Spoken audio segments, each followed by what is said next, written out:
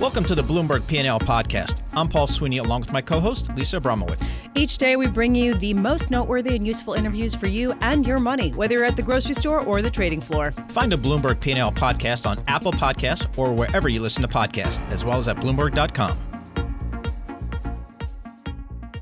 It's being taken by the market as an escalation of the trade war, and frankly, a material escalation at that between the U.S. and China. The question is, how far will this go? What will be the retaliation by the United States? And what is China's goal here? Is the goal just not to even try to have a trade deal with the U.S.? Joining us now, Matt Gertkin, geopolitical strategist for BCA Research in Montreal, joining us by phone. Matt, let's start there. Do you think that China's allowance permitting the yuan to go above 7 per dollar was a clear retaliatory measure to the United States, saying, we don't care anymore about preserving this level because you guys clearly don't want to make a deal with us? Hi. Yes, thanks.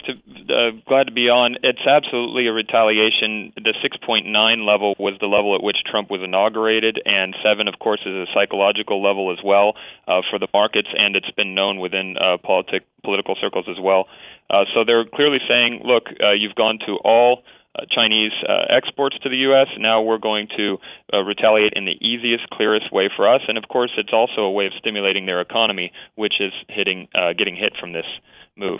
So, Matt, let's step back a little bit. What do you think the long game is for China? Because I'm sure that I think for a lot of investors, they just don't have a good handle on that. The long game for China is to, first of all, try to divide the United States from the rest of the West, particularly Europe, which is the swing player in this entire geopolitical conflict. It is to continue to weaken the U.S. By continuing the global status quo, which is one in which China is able to continue state-oriented mercantilist policies of its own, while the U.S. suffers from political division internally and is and populism, et cetera, and is not able to focus a concentrated Western coalition against China. And the U.S., how could the U.S. potentially retaliate here, and what's the goal there? I think from the U.S. point of view, there's two goals. Trump is very short-term. Trump is, of course, thinking about the election. But what he's learned is that the market has climbed the wall of worry repeatedly on the tariffs, and the U.S. economy has held up pretty well. And that gives him room to pursue the trade war with China, where Americans are fairly skeptical. I mean, Americans do think China cheats on trade, and Americans don't have a very favorable view of China. But meanwhile, he's got to try to tamp down other crises, whether they be domestic or trade conflicts with other countries. He'll try to wrap those up in order to keep the impact on markets somewhat controlled on his short-term time frame. Long-term, of course, the U.S. is worried about technological supremacy. So, Matt, the unilateral style of trade negotiation of President Trump here, are you suggesting that as it relates to the U.S. and China that that's not the way to go, that it needs to be more of a bilateral, kind of more of a global type of negotiation? Well, I don't have an opinion on it, but as an analyst, I think it's pretty clear that the U.S. would have greater influence over China if we had a unified coalition of the willing, where basically about 9% of China's GDP would be exposed to potential trade impacts, as opposed to today, which is about 5% or less, because essentially the U.S. would be able to get Europe and Japan on the same page, and then prosecute the trade practices and the cyber practices that it's most concerned about. And China at that point would be forced to capitulate because the entirety of its export profile would be threatened. That's not the course Trump has taken, and one of the reasons is because it takes a long time for the diplomacy with Europe and Japan. Instead, he's chosen to lead from the front and to aggressively prosecute the trade issues with China. And this has been a paradigm shift, but I think it was one that was long in coming. So just to give you a sense of the market reaction, NASDAQ down nearly 3%, 2.9% decline, S&P down 2.3%. Clearly, markets are taking this as a negative sign when it comes to global growth. But just to take a bigger historical perspective, as you're so good at doing, Matt, what is the chance that this tit for tat becomes something more and escalates into something that's potentially even military? High chance. I mean, I think actually we'll see saber-rattling in the immediate term. And the reason for that is that the breakdown in U.S.-China relations has been taking place since the financial crisis. We have clearly moved beyond the period from 1972 to 2008, where we had this huge détente between the U.S. and China, which was driven by the Cold War and China's industrialization. Now, China is a near-peer competitor to the United States, and as I mentioned, technologically, China is gaining on the U.S. and threatening the U.S. over the long run, which is the ultimate determiner of the power of nations. So the U.S. is strategically rotating to Asia-Pacific, regardless of the administration or political party. And China, of course, is feeling the heat. They're feeling contained, and they've got a slowing economy now on a secular level. And that's going to cause them to indulge in nationalism. And these two things combined mean that these two countries will continue to see sanctions, tariffs. It's a persistent threat, and saber-rattling in the near seas of China. So, Matt, I think one of the issues that President Trump has introduced recently, as the talks seem to have kind of broken down between the U.S. and China, is that maybe any type of meaningful negotiation will be pushed beyond the 2020 presidential election. Is that a reasonable view in your thought? We have actually consistently argued that China's best play is to wait until after the election. It just doesn't do them good to commit to publicly to irreversible structural reforms that could heighten domestic economic risks for China before even knowing the outcome of the U.S. presidential election. So I think they're playing the long game, as is well known about China, but even specifically, Trump is playing a very short game, and they're taking advantage of that. And it's one reason why the Trump administration has become angry. But also, of course, Trump has ammunition because, as I mentioned, the market, it climbs the wall of worry with the tariffs thus far, and that gave him the ammunition to decide to go all the way. Now he has to try to do damage control and make sure he doesn't create a bear market, which could lead to a recession and get him kicked out of office. Matt Gerken, thank you so much for joining us. Matt's a geopolitical strategist at BCA Research based in Montreal, Quebec, giving us some very valuable perspective on kind of the U.S.-China negotiations, not just here what we're seeing right now, but kind of a little bit of a historical perspective and just highlighting the risk to the market today and maybe even bigger risk going forward.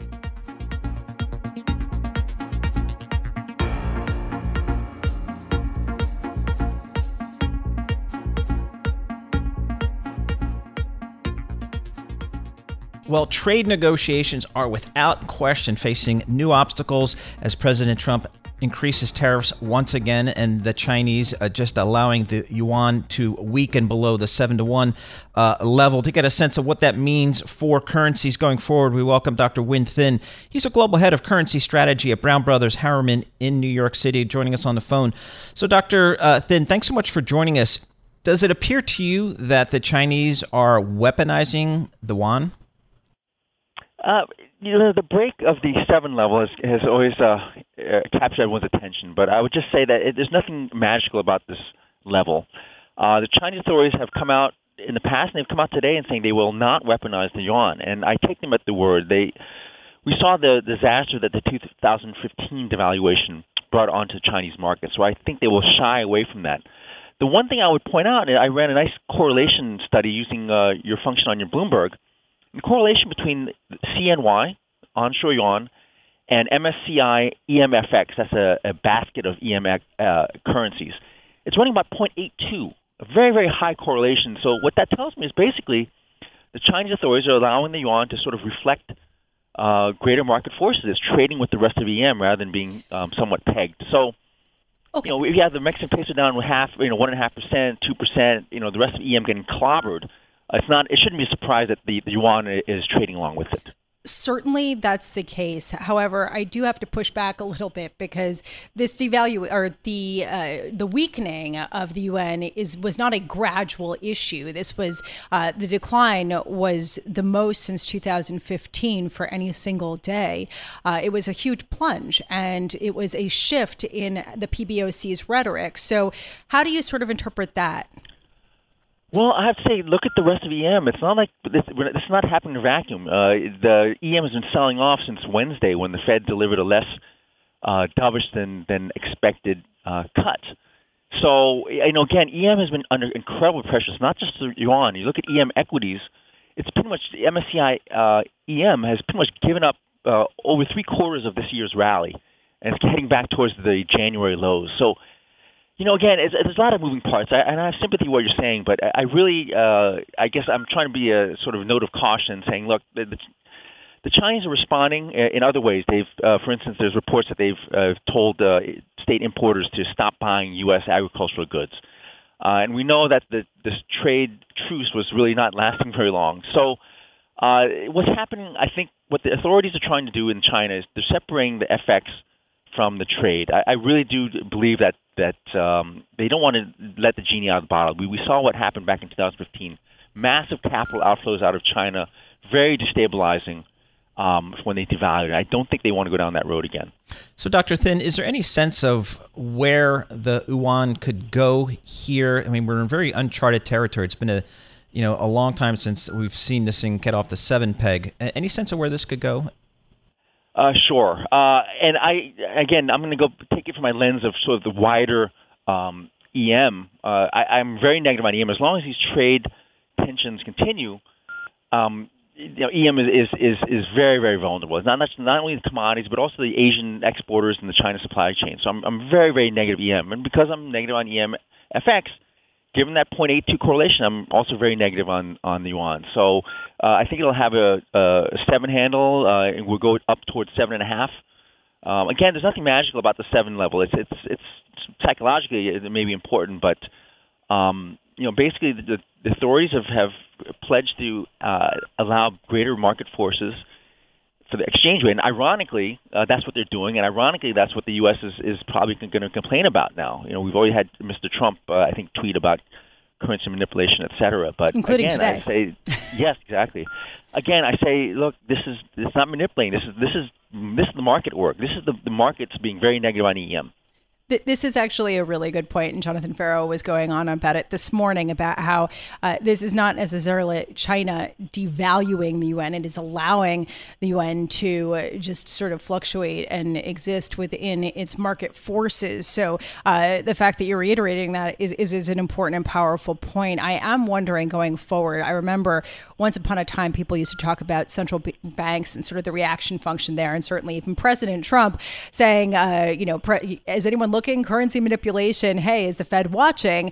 Do you think that this will induce the Fed to cut rates further in order to weaken the dollar, or, for example, the ECB as well? Well, that's a very good question. And let me take the two things separately. The Fed runs monetary policy for the U.S. economy. But it's been taking on a greater focus on quote-unquote international or global factors. We know that. 20 years ago, global factors would barely get a mention. But it's obviously clear, and this started under Yellen, that international and global conditions are a very big important part of the Fed's reaction function. Now, Mr. Powell said it himself last week. He said, look, the biggest thing that we are uncertain about is the trade war. We don't know how to deal with this. This is a very uncharted territory, and he admitted that. And I think I would admit the same thing for us analysts. It's hard to analyze what the dollar should be doing within this context. That said, Mr. Powell gave in once by cutting rates, and he was, I thought, on target when he said, look, let's see how the data come in. The markets, your WIRP page is showing a 100% chance of a cut in September. And I think that overstates the case. I would also point out that the Fed funds futures market is pricing in 3 more cuts now by the end of the year. That to me is like recession settings. I don't think we're there yet. Obviously, recession risk has risen, but I don't think the Fed is panicking yet.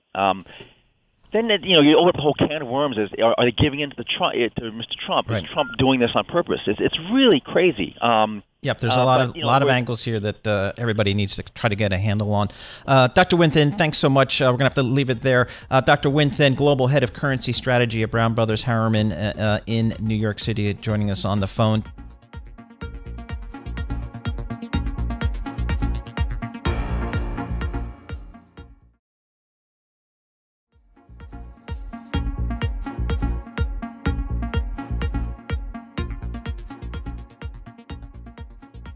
Well, according to our next guest, the connection between Trumpian uncertainty and financial market angst has become very clear, oddly making Trump's digital communications a leading economic indicator. To get the latest, let's welcome our next guest, Ben Breitholtz. Ben is Chief Data Scientist for Arbor Research and Trading based in Chicago, Illinois. Ben, thanks so much for joining us. So as you point out, Trump's tweets clearly impact the markets. Could you just give us a sense of kind of what you think the relationship is and maybe how investors are using this data? Yes. So what we're doing here is some fancy natural language processing of Trump's tweets that initially started out as really me having fun with the data about a year ago or so. But ever since his uncertainty level measured via his tweets and the natural language processing and sentiment became so negative, we saw it start to actually impact not only what consumers and businesses are concerned about, but also markets now for the first time starting around May of this year. And we saw a heightened connection really between the rise in uncertainty across numerous topics, be it trade, financial markets, and now currencies, and what happened a week to 2 weeks later in be it the S&P 500 or one of the tightest connections really is to the short end of the Treasury curve and really rate hike timing. And with that heightened correlation, it's really made Trump's digital communications an important leading indicator.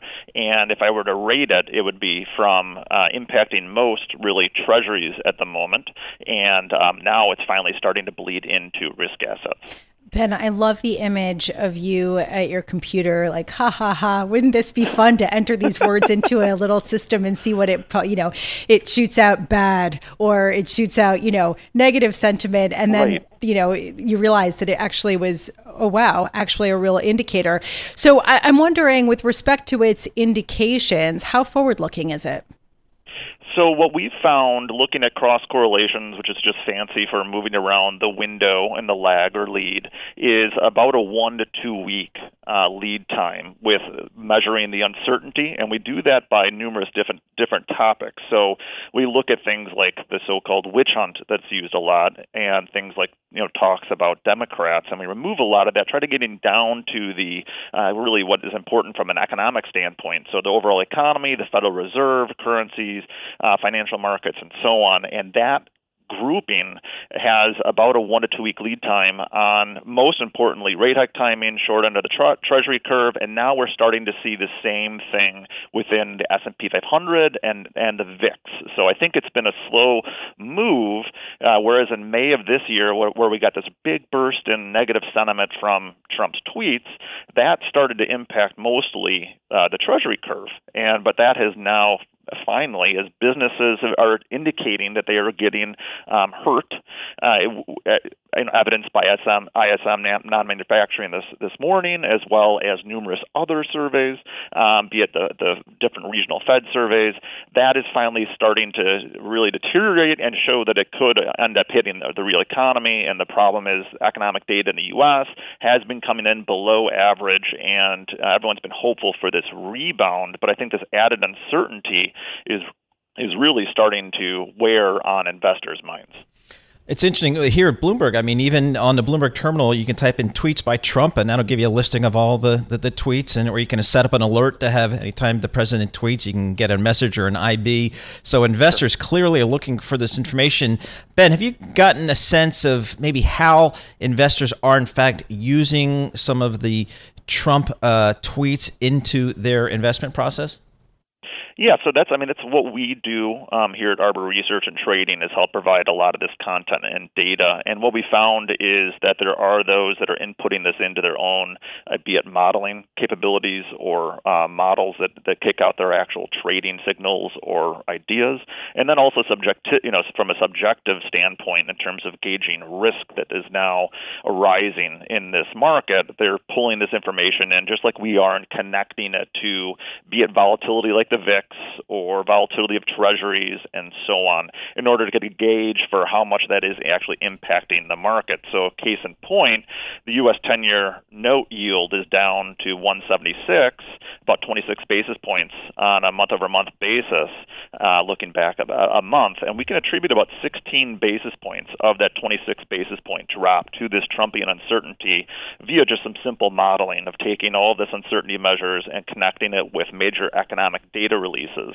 And so it is having an impact, and I think being able to gauge how much it is impacting markets and then what that lead time is, is important for investors. And we're seeing that because the equity markets for the first time in a long time are finally being impacted by this so-called Trumpian uncertainty. So what exactly does a data word processing function look like? What's it looking for? How does it grade things? Sure. So what it does is within natural language processing, the key is this dictionary or so-called lexicon. And what you as a practitioner here, what we need to do is go out and find those words that have the meaning that you think they do, and contextually. So what we do is work with a variation of something called the Lofgren-McDonald lexicon, which is very financial based, meaning it'll have low misclassification rates in picking up words, for example, that mean uncertainty, and they really do mean uncertainty in a financial standpoint. So that can be simple things like picking up on words of uncertain, confusion, unpredictable, and words like this, and then basically scoring them on their frequency that as they exist, and then contextually how they exist within a given statement, be it a paragraph or even just an individual set comment. So those get summed up with each day or each tweet, and then we're looking essentially at that aggregate to get a flavor for how much uncertainty, or if it's sentiment, we're looking for how negative or positive it is Trump or whoever. We're measuring using words that are favorable or unfavorable towards their target of what they're talking about. And again, that's all summed up with a kind of a simple scoring mechanism to get to an aggregate number to then measure quantitatively so we can use this information. Ben Breitholtz, thank you so much for being with us. We really appreciate it. Ben Breitholtz is a data scientist, chief data scientist at Arbor Research and Trading, talking about how not only does President Trump tweet, but now you can measure it and put it into your algorithm and trade off it, which is sort of this is something that people have increasingly been doing.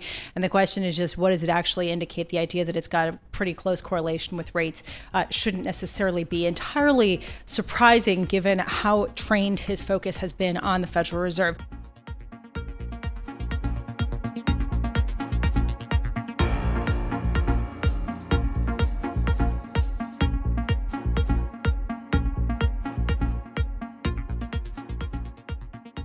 President Trump giving comments at the White House following the deadly shootings over the weekend that took the lives of 29 people. President Trump proposing a number of measures in response, saying that there is a need for a bipartisan solution to identify and act early on warning signs. He really indicated an intention to work with social media companies and put part of the onus on them. He also talked about video games, which is sort of interesting to see what he might do there. And then, of course, mental health, calling the perpetrators of the senseless crimes as mentally ill monsters. Joining us now to talk about what the potential policy implications are of his comments, Frank Wilkinson, Bloomberg Opinion Editor, and Anna Edgerton, Bloomberg Congressional Reporter. Frank, I want to start with you. What stood out the most?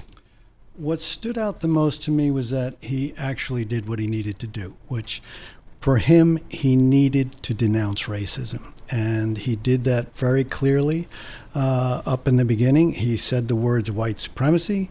So that was a step for him. That was the most important thing he did. I don't, frankly, take the policy solutions offered as anything even remotely serious.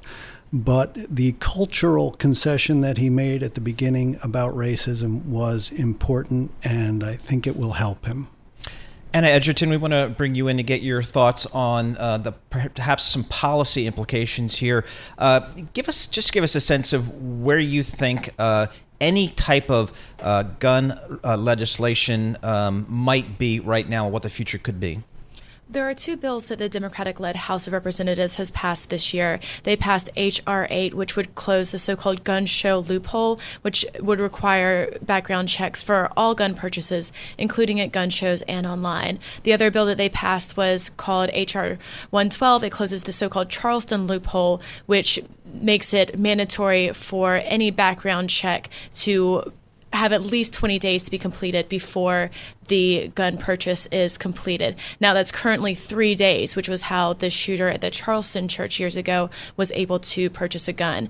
Those bills have been passed by the House of Representatives and have not been taken up by the Republican-led Senate. So if there were to be very bipartisan, common sense gun control legislation that's ready to go today, it would be those two bills. The president notably didn't mention those bills or any proposals that even resemble those bills. He did step forward to say that red flag laws could be on the table, which was something that came up in response to Parkland and certainly would be welcomed by gun control advocates, but is certainly seen as not adequate to respond to this violence in our country. Frank, I want to go back to your point because it really stands out to me that the most important thing from your perspective is less the policy proposals that may or may not really be developed upon, but rather President Trump's decision to denounce white supremacy and talk about white supremacy and racism in one breath, in his words. And I'm wondering, why do you think he changed? Because he has sort of avoided condemning this in the past. He has, very clearly, and it's beginning to cost him. That's one reason. So we have political costs in a lot of American suburbs where white women in particular are expressing some very strong discomfort with him on the issue of race. And we have had, of course, the last couple of weeks where he used quite inflammatory language to denounce 4 members of Congress, and then subsequently denounced another member of Congress, all of whom were non-white. There's not really a debate anymore among most people about what his strategy is, and in fact, some of his White House staff have been fairly explicit about it. So, you know, for him to come out and say, okay, I am drawing a line. I am not going to wink at white supremacy in this case. I'm not going to, you know, just kind of nudge as I have in the past. I'm actually going to denounce it because something has gone seriously too far. I think that's an important development for him. So, Anna, what is the sense in Washington right now about these bills that are sitting on the Senate's floor or on the desk of the senators? Will it, in fact, move forward, or will the events of this weekend perhaps, you know, when the Congress gets back, maybe open up new negotiations? Well, that's one thing I was looking for from the president's speech today, whether or not he would show any openness to these bills, and he didn't. And so that, to me, says that Mitch McConnell has very little incentive to actually take up these bills. And it's going to be a very awkward position for the Senate Majority Leader. He has taken great pride in declaring himself to be the grim reaper of Democratic legislation, and that he has been able to kill all bills that have been passed by the House of Representatives. That's not playing well for him right now. And the Republican-led Senate is going to come under a lot of pressure to do something besides just approve the president's nominees for judicial positions. There could be some negotiation on red flag laws. As the president suggested this morning, he would like to pair gun legislation with immigration reform, which is absolutely not going to happen. They couldn't even get immigration reform that was supported by Republicans through the Republican-led House. Like, Republicans couldn't get on the same page about this. So to think that could be, those two very controversial issues could be paired together and become law is just absolutely not going to happen in this Congress. Frank, President Trump did mention guns, saying that there should be rules to prevent people who are at grave risk to public safety from getting access to firearms and to allow law enforcement to seize them quickly. Just real quick, do you think that there's anything in that has teeth, or is that just sort of lip service? I doubt it, and here's why. Because of the context it was in. I mean, when you start mentioning mental illness, of which the United States has no greater propensity than any other nation, when you start mentioning video games, which Europe and Japan have just as much as we do, clearly video games and mental illness are not the issue that separates the United States from the rest of the OECD countries in terms of guns. What separates us are our gun laws.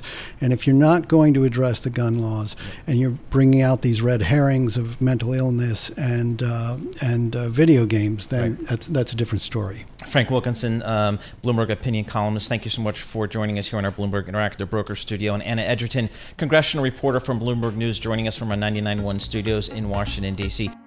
Thanks for listening to the Bloomberg P&L podcast. You can subscribe and listen to interviews at Apple Podcasts or whatever podcast platform you prefer. I'm Paul Sweeney. I'm on Twitter at PT Sweeney. I'm Lisa Abramowitz. I'm on Twitter at Lisa Abramowitz1. Before the podcast, you can always catch us worldwide on Bloomberg Radio.